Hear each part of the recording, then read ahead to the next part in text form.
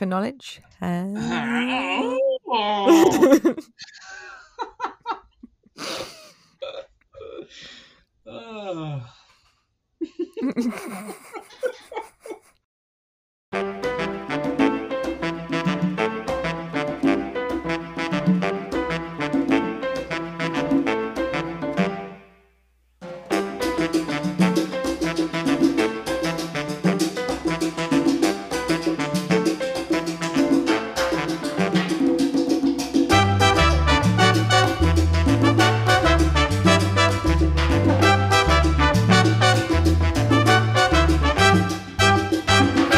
Hey there, amigos! Welcome to the PPC Burrito, the podcast of choice for marketers hungry for knowledge of all things pay-per-click.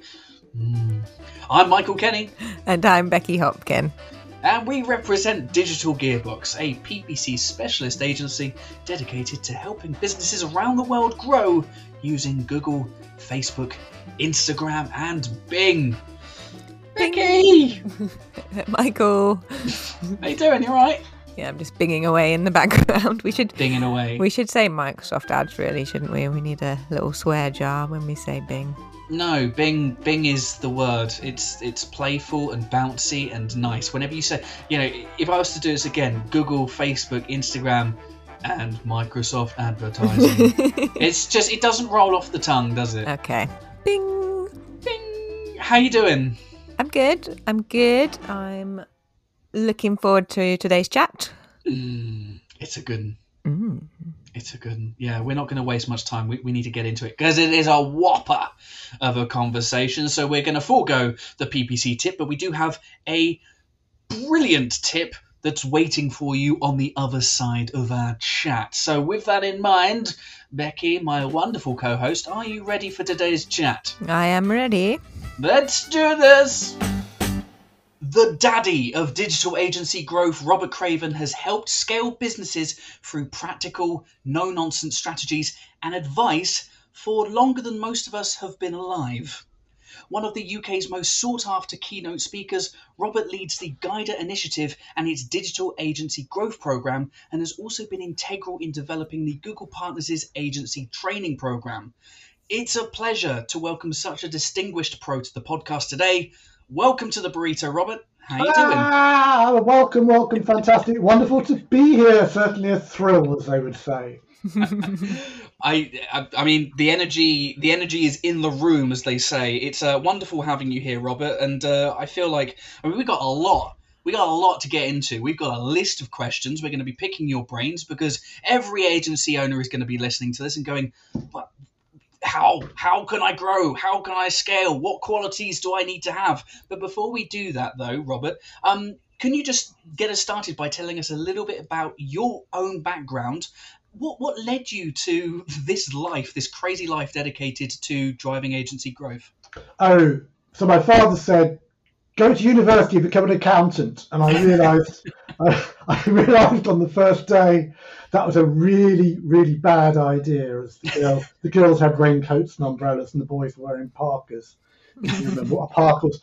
And set up my first business in the final year, which was like a cafe, became a restaurant, fell into consulting, doing some bars up in Sheffield, and fell into consulting. And then before I knew where I was doing lots of consulting with professional service firms, accountants, lawyers, marketing agencies, architects, and fell out of my depth, went and did an MBA at Warwick Business School where I only learned one thing.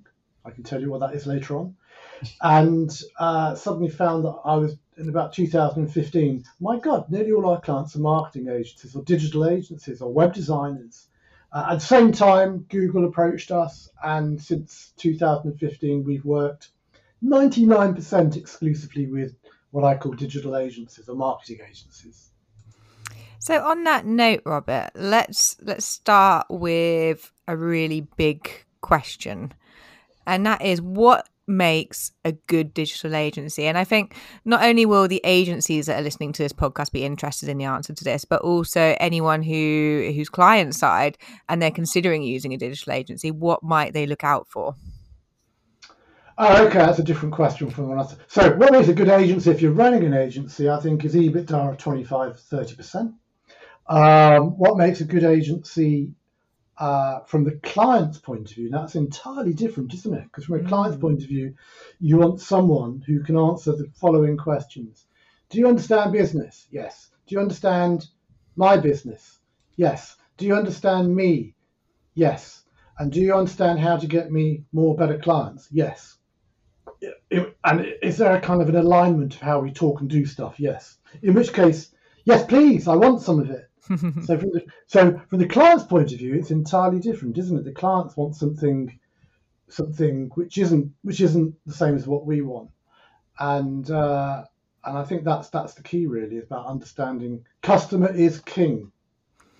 And do you think many agencies have that approach? No.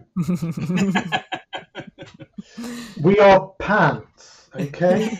and the reason we're pants, maybe I should just have a bit more of that whiskey. The reason we're pants is because most of us, we do some kind of development or PPC or SEO or web design or whatever it is. We do it kitchen table, dining room table, get a couple of freelancers to help out. Hey, wow, we've got 5 people we employ. Hey, 7, 10. And the reason we did it in the first place was because of our love of the technology, of the technique, and so on and so forth. But running your own business is entirely different from being good at doing the work. And I think that so many agency folk are really great at the work. And the reason they started running an agency was because they're really great at the work. But they don't understand that the business of running a business is very different from the business of delivering in a business. And so that's kind of level 1 problem, I guess. Yeah. So today I was talking to a lovely person, 2-person business, but pulling her hair out because she's trying to do the accounts, she's trying to do the books, she's trying to do business development, she's trying to do client stuff. I have to take my phone on holiday. I have to make sure I've got internet connection. What happens if my client's phone at 8 o'clock at night? And being absolutely pulled apart. And that wasn't what she signed up for. What she signed up for was, I write really great code, and she's been sabotaged by this idea that running a business is a cool thing to do. Which it is, of course. well, it is a cool thing to do. Don't get me wrong. I'm not saying it's not a cool thing to do, but I think what happens is we get sucked into this idea that, hey, I'm going to be the next Richard Branson. I'm going to be richer than my wildest dreams, and all that kind of stuff. And actually, what we're doing is we are like signing our death warrant. We're like banging the nails into our coffin. And this one is, I'm now dependent on getting customers. This one's, I'm now dependent on staff. This one, I'm now dependent on the bank or Stripe or whoever it is. This one, I've now got to learn how to work Xero. This one is, I've now got to learn how to work in collaboration. And some people are awesome at that, don't get me wrong. And some people are pants. This sounds to me like it's kind of a behavioral a kind of state of mind thing, in the person that you used in your example, they are really, really good at coding. However, they do not enjoy the responsibilities and pressures associated with essentially managing an entire operation. So would you say then is it the case where some people who, do you think we've been brainwashed to all believe that we need to be our own boss? Yes. Thatcher is who I blame. I'm afraid. Those of you who don't remember her, she was a prime minister with fairly right-wing views. And yeah, I don't think we've been brainwashed. I think what's happened is we bought into the American dream. The American dream is kitchen table, dining room table, garage, industrial unit, own offices, and along comes Dentsu and gives you £5 million. And the reality is that happens to 1 in 1,000, 1 in 10,000, and then we're also brainwashed because what stories do we read? We read about Uber and Facebook and LinkedIn, and we read about all these big stories, but they are not the norm. And it's like me thinking, when I was a kid, that I play football for England. So what happens is we get kind of mesmerised by this wonderful dream, and then we spend way too much of our lives with fear of missing out. Instead of saying, wow, actually, I'm really happy with 10 staff or 5 staff or no staff, we feel we could be doing better. There's this bloody monkey on our shoulder saying, you've only got 1 staff. Oh, you're only turning over £50,000. That person we met at that networking thing, they're doing twice as well as you. And we feel like I mean, I've got no problem if you're really into growing a business and making loads of money and being profitable, and that's cool. That's fine as well. But I think that the industry has shortchanged people who want a lifestyle, who want to take the kids to school in the morning, have some really great holidays, see their friends on a Friday night, and not go prematurely grey. It's really interesting that you say that, because it's something that we are seeing more and more, and we're talking about it more and more. And this idea of kind of generational conditioning has essentially led an entire generation to believe that they are destined for something great. They're destined to launch the next Apple. And when it doesn't happen, you see, we're seeing the levels of depression skyrocket from people who are trying to launch businesses and they're failing and they can't get their businesses off the ground. Myself personally, I was raised by my dad, who was a serial entrepreneur from the 60s. He's like your age, Robert. I'm not no comment. but the wider question is that the digital agency service industry, whether it was through Americanism or Thatcherism, has essentially boomed over the last decade, the last 2 decades. And let's be real, it shows absolutely no signs of slowing down. More and more agencies are being established today. How, in this increasingly saturated industry, how can an agency grow and thrive in such a competitive area? Well, I think the problem, again, this is where we started this conversation, is from the customer's point of view. From the customer's point of view, it is really, really beige. Now, I know you've got your cool ping pong table and your cool fridge and your bloody cushions, but be under no illusions. Everyone has that. So the problem for the potential customer is what makes you different, because you employ the similar people with similar qualifications, using similar software and similar hardware to sell similar products and similar services at similar prices to similar people, using similar marketing techniques and similar websites. And it is incredibly beige and samey. And most agencies, if I go to 99% of agency websites, it says, what makes us different from the rest is our way we care for our customers and how we are obsessed with customer service. Everyone says that, so it doesn't make you bloody unique. It makes you the same as everyone else. What don't you get? And then there'll be a picture of either people climbing trees or pulling on ropes, and it'll say we deliver incredible value for money at reasonable prices. Everyone bloody well says that. It is so beige and blancmange and dull as ditch water. And then of course you say, what makes us different is our people, but you don't show us your people. You don't give us videos of your people. You might have some photos, but you don't let me hear your people talking. So we, in that, yeah, I'm simplifying it in a way, but we shortchange people. And then on the other side, when agencies try and sell, they always end up kind of selling without thinking about why should people bother to buy from us when they could buy from the competition. What makes us different from the rest?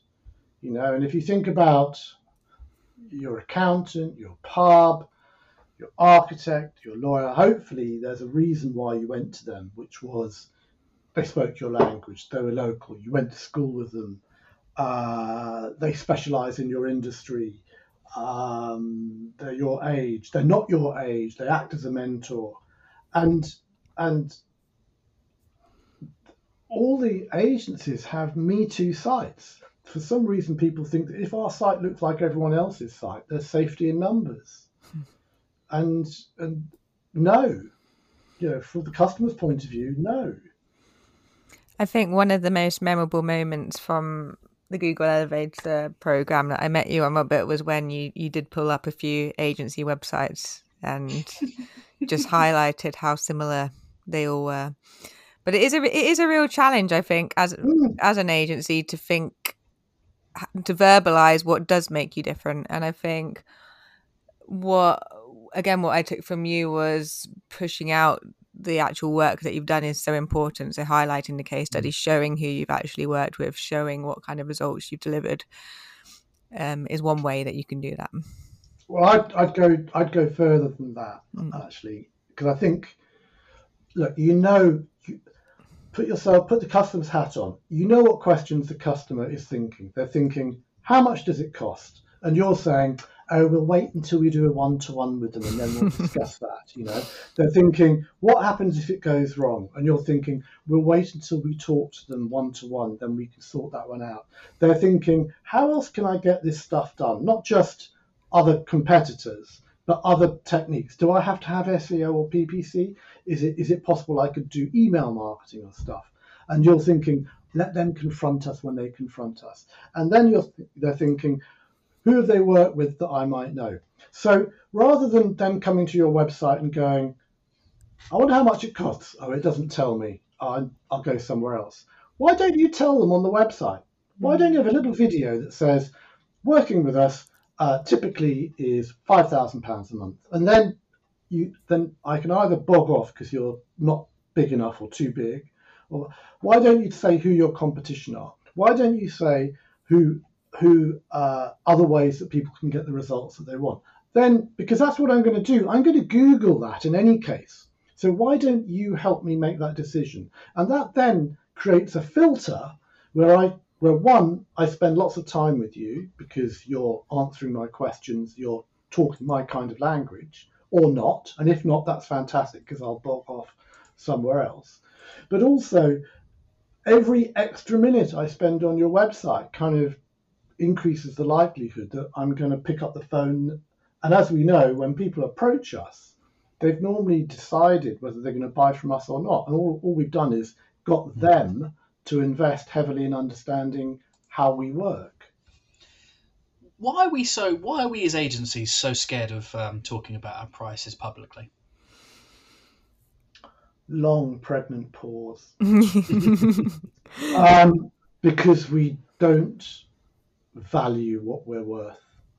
I think because so that's part of it. So I'm a great fan of value-added pricing. So if working with you can give me £10,000 of additional bottom line profit, and you say to me that costs £1,000 or £2,000 or £3,000 or £4,000, I'll say yes. Mm-hmm. I haven't asked you how many hours are you working. I don't care whether it's 1 hour or 10 hours or 100 hours. If the cost of customer acquisition is considerably lower than the lifetime value of the customer, I'm yours. But I think, again, it's going back to our starting point of selling hours. We get preoccupied with how many hours have I done, blah, blah, blah, blah, blah. And then what is my fee rate? And then there's a whole load of total and utter bollocks in the industry, sorry to say that, about price points. Because when you go to your networking meetings and talk about price points, and someone says to you, so what are you charging? Everybody lies. Everyone lies about what their average price is. They talk about that one time when they work with someone important. And then we go and look at benchmark studies where either everyone's lying or it's not necessarily, you're not comparing apples and apples, you're comparing apples and pears. Because like an agency in in Cornwall doing pure PPC, has an entirely different business model from an agency in London that might be trying to sell itself in a year's time. So saying one's £100 an hour and one's £80 an hour is kind of irrelevant because you're not comparing like with like. So we get really confused about that, and we forget about why we do it. And the reason we do it is to add awesome value to our clients, and that our clients should reward us accordingly.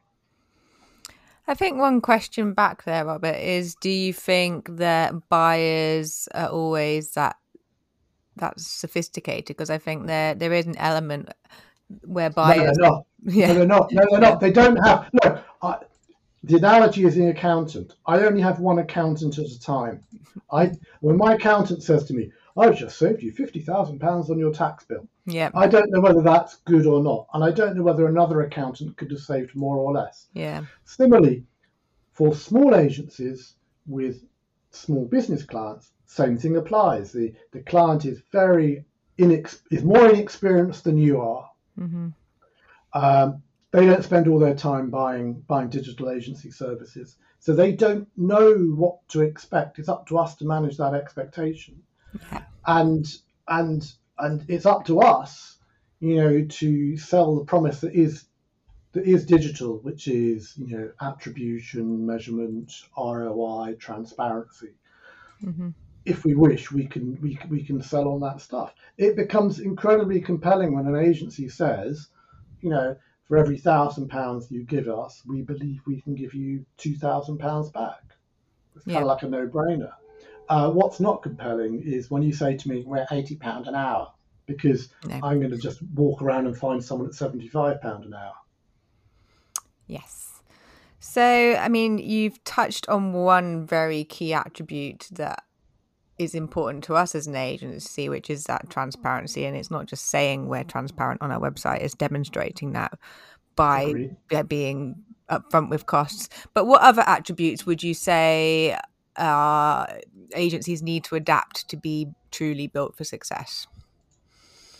So to be built for success, I think you have to have a really clear, compelling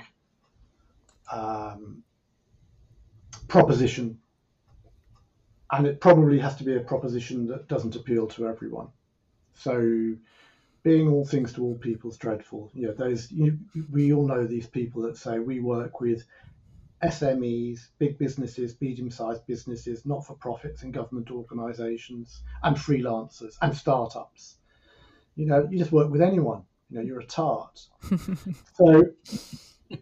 So when you say we only work with lawyers, or we only work with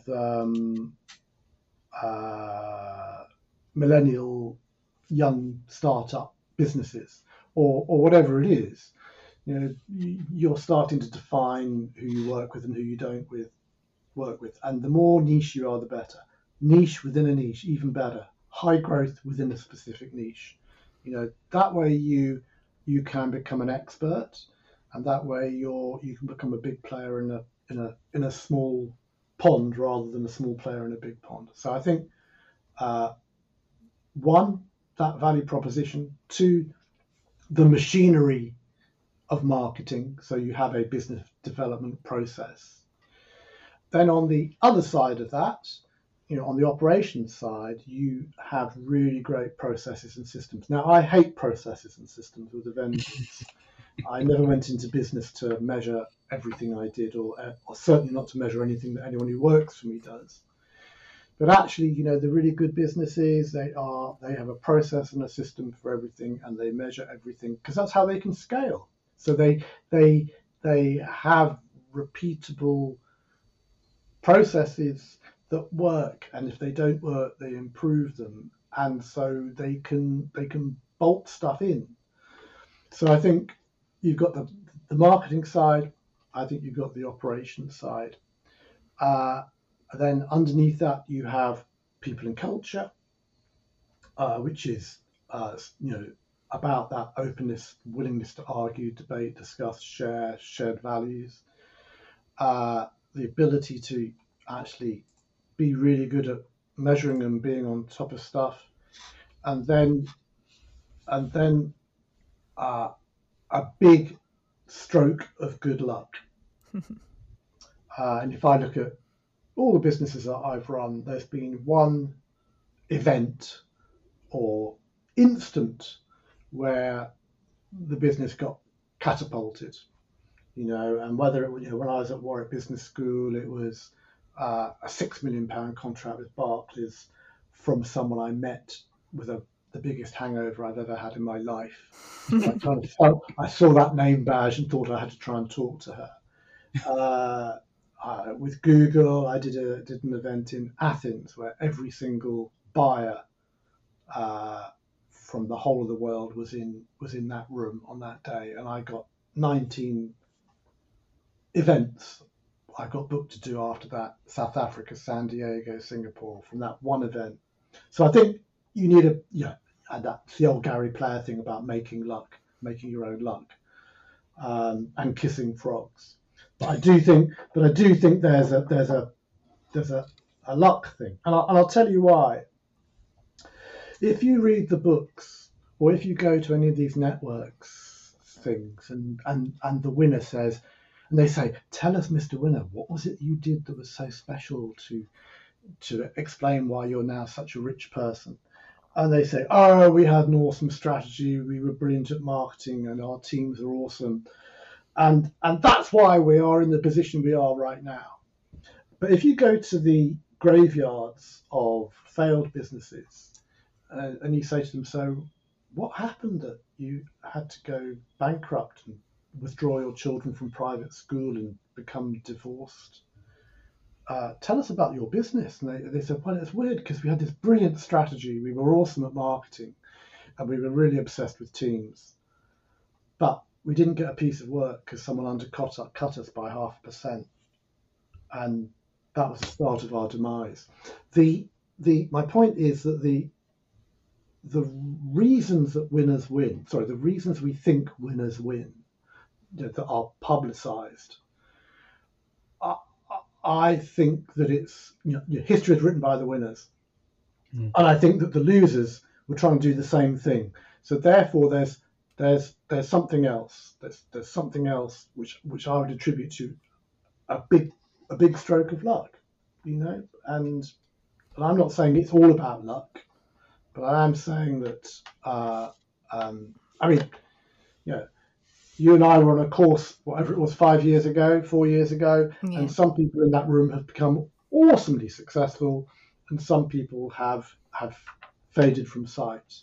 And they all had the same intention, they all had the same instruction, and yet some have become richer than their wildest dreams, and others are struggling. And I guess I would attribute that back to the beginning of the conversation: mindset, and then a smattering of good luck.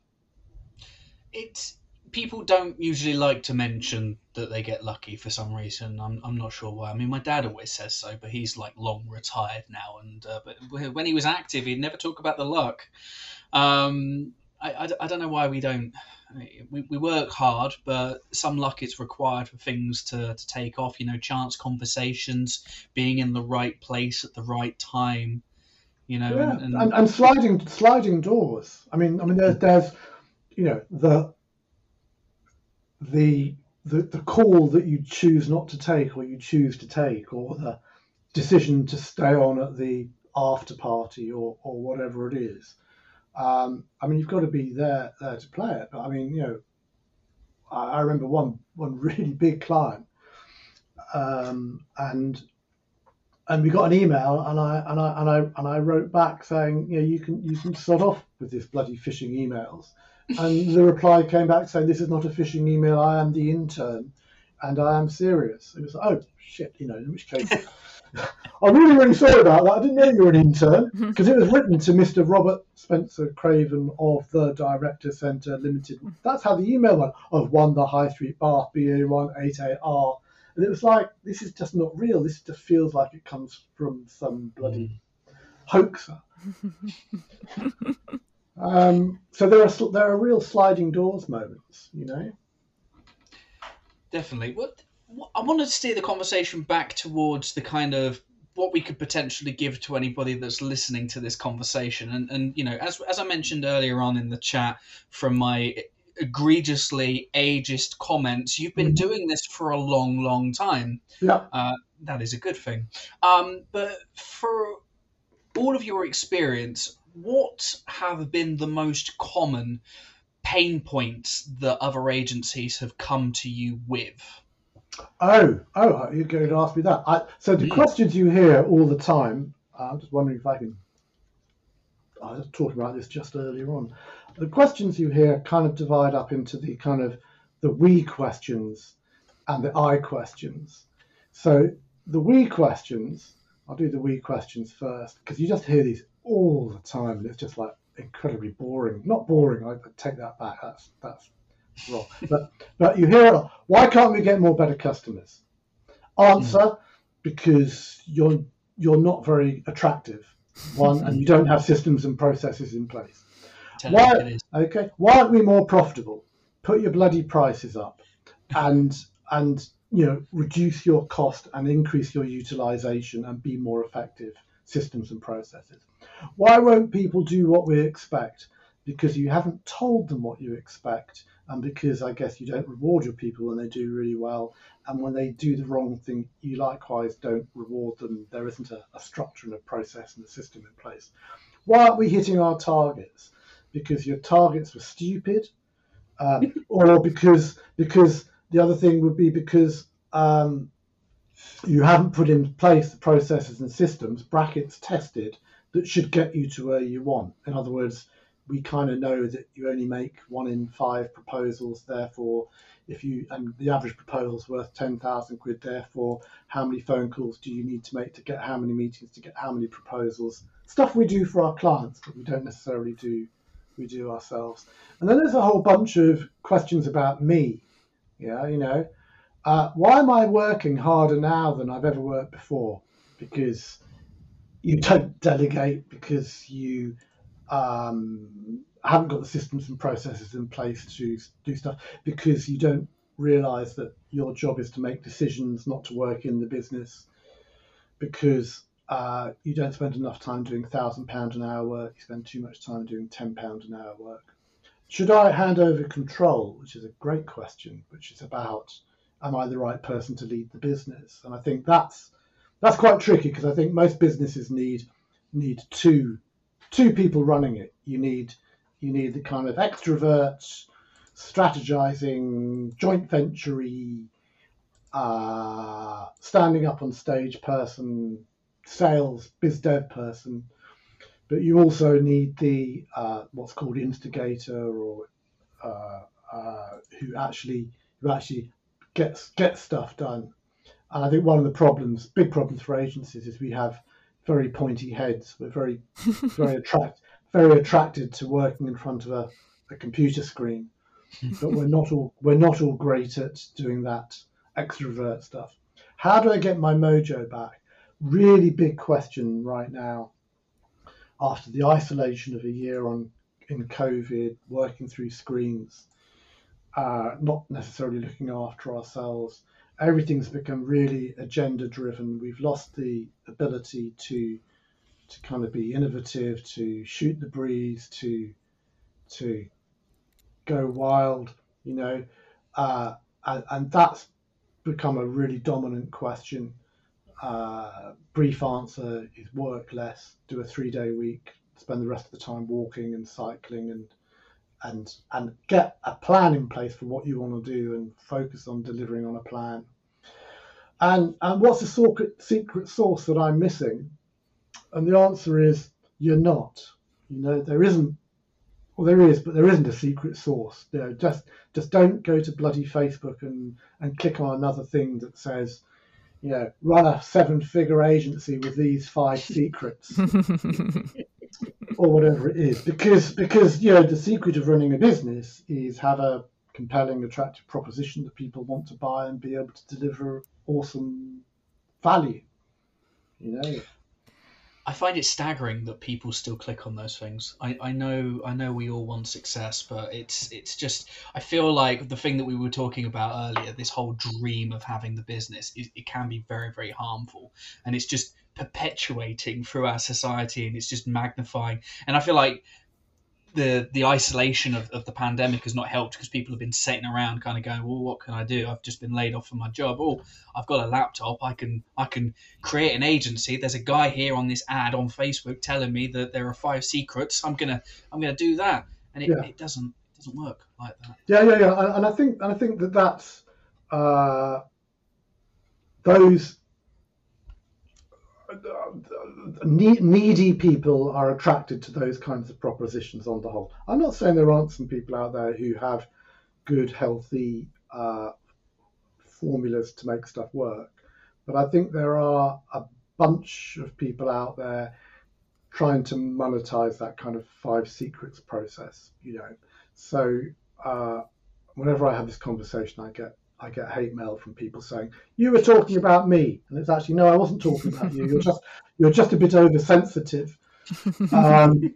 But there are some snake oil salespeople out there, and there are some really good people who can help people to run better agencies. I just think that trying to create FOMO, long copy, just click here, lead magnet, landing page. Come on, guys, we do this for our clients. Still you fall for it. So yeah, I mean that's how it is. But yeah, people do fall for it. I love that you covered all those pain points for us, Robert, and you gave us the answers. I think for anyone who's listening, there will definitely be one thing they're like, yep, that's me. Well, yep, that's me. In a way, I haven't given the answer, because I was doing a presentation earlier on today about what should really good businesses do. And actually, there's a kind of reason why I wrote down that, firstly, you need to know what your clients' problems are. So every agency needs to write down what your clients' questions are to be able to answer them. I need to be able to know what my clients' questions are to be able to answer them. But I think my real concern is it isn't rocket science, compelling proposition, great at delivery, buy for one price, sell for another price, and the difference is profit. And people come on programs, they do work, they try and grow businesses, and yet they're still coming back. Most of those questions are questions that, had they been diligent about, and more hate mails on its way, I can feel it.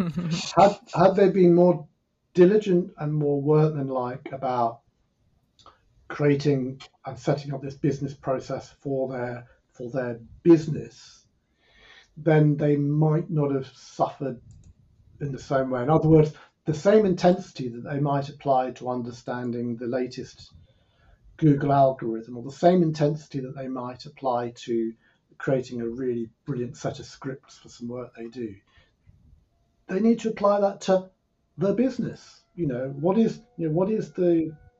do people come to the business? How can we get more people to come to this business? And when they do come, how can we make them stay longer? And how can we deliver awesome value for money? They should just be applying the same rigor to working on the business that they apply to working in it. Do you think that applies to businesses of all sizes, Robert? I mean, one of the questions I wanted to ask is, how can these smaller agencies push through that glass ceiling? But is that the same challenge for larger businesses as well? Well, that's a really great question. So I think the answer to that is yes and no. So universally,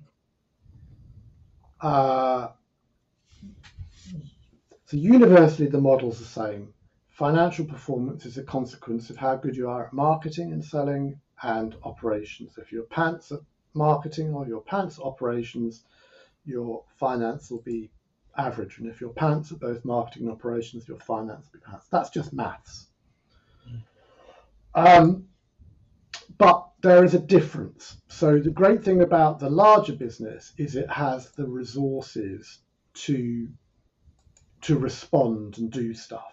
The problem with the small business, so if I go to a 100-person agency and they say, yeah, our proposition isn't right, it's not compelling enough, we need to rewrite it, we need to redo the website, they will have people who can do that. Yeah. Mhm. But if you go to a 5-person agency, whenever you say, I think your website needs a tweak, you know who's going to end up doing it. It's going to be the owner, and they're going to be doing it at the weekend. So there's a real sense of disproportionate uh, emphasis on the owner in a smaller business, because, like, going back to the lady I was talking to about before, she's doing marketing, she's doing accounting, she's doing business development. She's not able to specialize in anything, and she becomes a jack of all trades. So the larger business has the great advantage of having more resources, and it's been there and done it before. So it knows how. So when a larger agency thinks, oh, shall we do YouTube advertising as well? It's just like, yeah, we apply the same rubric that we applied when we decided to introduce SEO or PR or video or whatever it is, which is we need a sponsor, we need a team, we need a proposition, the sales team need to know about it, and it's like a plug and play. But when you're really, really small, every new employee, every new product or service, every time Google upgrade the algorithm, it's like overwhelming. So I think that's the big difference. I think the second thing is, I see growth of agency owner founders like, like baby, infant, child, young adolescent, adult, and at each stage, you're good at different things, and so your admin, your pricing, your product, your way of managing, your leadership style, your sales style changes as you morph from one to the other, and the mindset of the 30-person agency owner is entirely different from the mindset of the 10-person agency owner, and you start talking with more zeros at the end. And so it's really hard. It's harder going from 0 to 5 than it is going from 25 to 50, because you're changing everything. Whereas at 25 to 50, there's a system in place. You've got some money in the bank. You've got some lifetime clients. And then when you go from 100 to 150, you've got some heavyweight people in the board who can do stuff. And in that sense, it gets easier. So it is much tougher breaking those glass ceilings when you're small. And I think there is a massive glass ceiling at about 15 people, where you start to recruit people who are non-fee earners. That's such a big hit. You give someone 50,000 quid, and they don't give you any more fees. And if you think about it, if you've got a 20% net profit, for you just to pay for their salary, they need to be doing 5 times 50, 250, an extra 250,000 quid worth of sales just to pay for them. My mind's blown. Yeah, I know. My mind is melting out of my ears. This has just been a tremendous conversation, Robert. So much insight, so much stuff to think about. But I've got one final question. I want to pick your brain one final time. Obviously, the digital agency industry is still a relatively new thing. I mean, we've only been doing this for it's less than 30 years old, so it's still a baby, really. But business growth itself, as the general concept, is timeless. Now, if I was to ask you for one evergreen technique that you would bestow upon a business leader, someone that's potentially listening to this podcast in, say, 30 years' time, what advice would you give that person? I'm going to break the rules and do 2. The first one is be able to answer the question, why should people bother to buy from you when they can buy from the competition? And the second one is put your bloody prices up. Amazing. Charge as much money as you possibly can, 30 years in the future, people. You heard Robert. You heard him. Do it. Do as you're told. Robert, it's been tremendous having you here on the PPC Burrito. Thank you so much for joining. Before you depart, what are you up to right now? What's going on in the Craven sphere? And where can our dear listeners find you? Okay, so what's going on at the moment is we're running our wonderful mastermind groups and coaching and consultancy sessions, and we've got a conference we're lining up, and we're running this brilliant member hub, which is like a subscription-based place. Where can people get hold of us?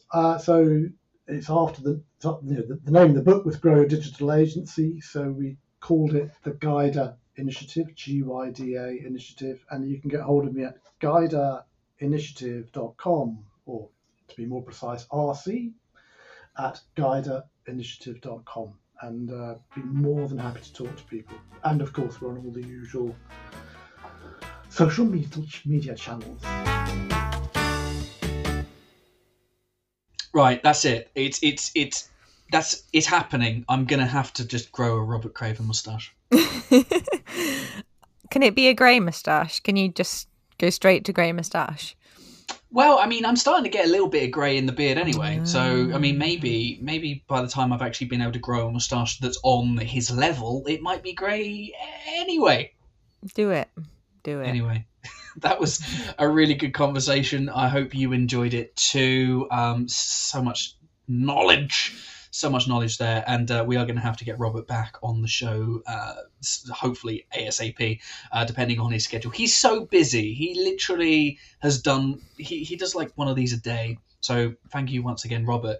Becky, we promised at the start of the show that we were going to drop some knowledge. Yeah. It's not so much dropping knowledge, but it is relevant to the conversation that we've just had. Correct. So for all you listeners that aren't working in an agency, we figured you might be listening because you're curious about how agencies work, or you're working with an agency. So we just wanted to use this opportunity to talk about what you might want to watch out for when working with a PPC agency. I mean, this isn't us telling you to sack off your current agency and come with us. I mean, you can do. It might be. But it's just food for thought and a different kind of tip. So, yeah, we've got 5 to fire through. We'll go through them very quickly. And number 1, I feel like I need a top of the pops at number 1. Number 1. They won't give you access to your own account. Yeah. So we've talked about the importance of transparency, and it should be a major red flag if you are working with or about to work with any agency who will not give you access to your own Google Ads account. This is the biggest red flag of them all. If they do not give you access to data that you are paying for, bin them as quickly as you can. Yeah. They either don't want you to see the true performance, or they might be managing your campaigns amongst other campaigns, which is really bad practice. So make sure you've got access. Number 2, their idea of success is different to yours. So Robert touched on this again towards the beginning of the conversation. You've got your goals, you've got your reasons for why you're wanting to work with an agency on a PPC campaign. If they're trying to fob you off with other metrics, impressions, for example, then it's not going to work. You want to make sure that they're reporting on the key performance indicators that you both agree, and to make sure that they're clearly visible and accessible.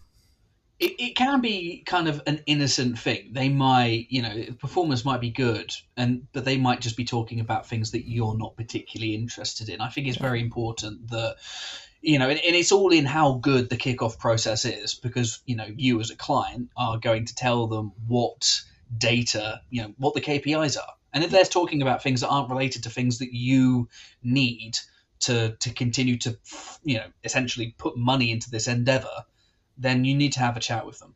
Yeah, absolutely.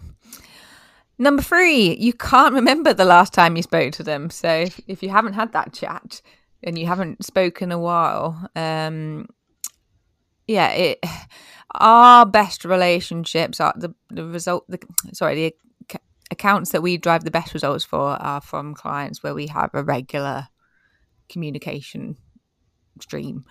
And that's because we know what's going on in their business, and we can come up with more ideas to support whatever changes are going on.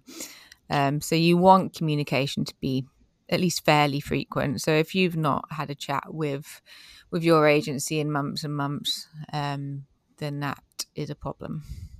Yeah, and this is on a spectrum. I mean, we're not expecting your agency to start taking you to the cinema every Tuesday night or anything like that, but there should be, a fairly consistent communication stream. We always say that the best relationships we have are the ones where the visibility is pretty much there all the time. It is a collaborative process. It's not just a tick in the box and off you go kind of thing. Just, don't forget who the people are who are providing with the services. And if you've not heard from them in ages, I don't know, have a word, have a chat. Number 4, you don't have a clue what they're talking about it. So again, it kind of goes similar back to the KPI one, but if they're just giving you loads of acronyms, and they're not explaining what it is, it's a little bit bamboozling, and you're not going to appreciate it. So also, I mean, if you're getting data that you're not looking at, you don't care about, I would say do tell the agency, because they can probably, hopefully, if they're a good agency, they can strip that out and give you the information that they do need. Yeah, it's a sign. We were saying this off air. A sign of someone that really knows what they're talking about is someone that doesn't have to use acronyms all the time. They can essentially just tell you what it is in just regular day-to-day language. It might be that you might know what those acronyms are, and if you do, great. But people that are just going to bamboozle you with CTRs and average CPCs and search impression shares and all that kind of stuff without you really knowing what they mean, it's just meaningless. How can you appreciate what they're doing if you don't understand it? And then finally, they're more reactive than proactive. So again, this one kind of comes back to the communication element.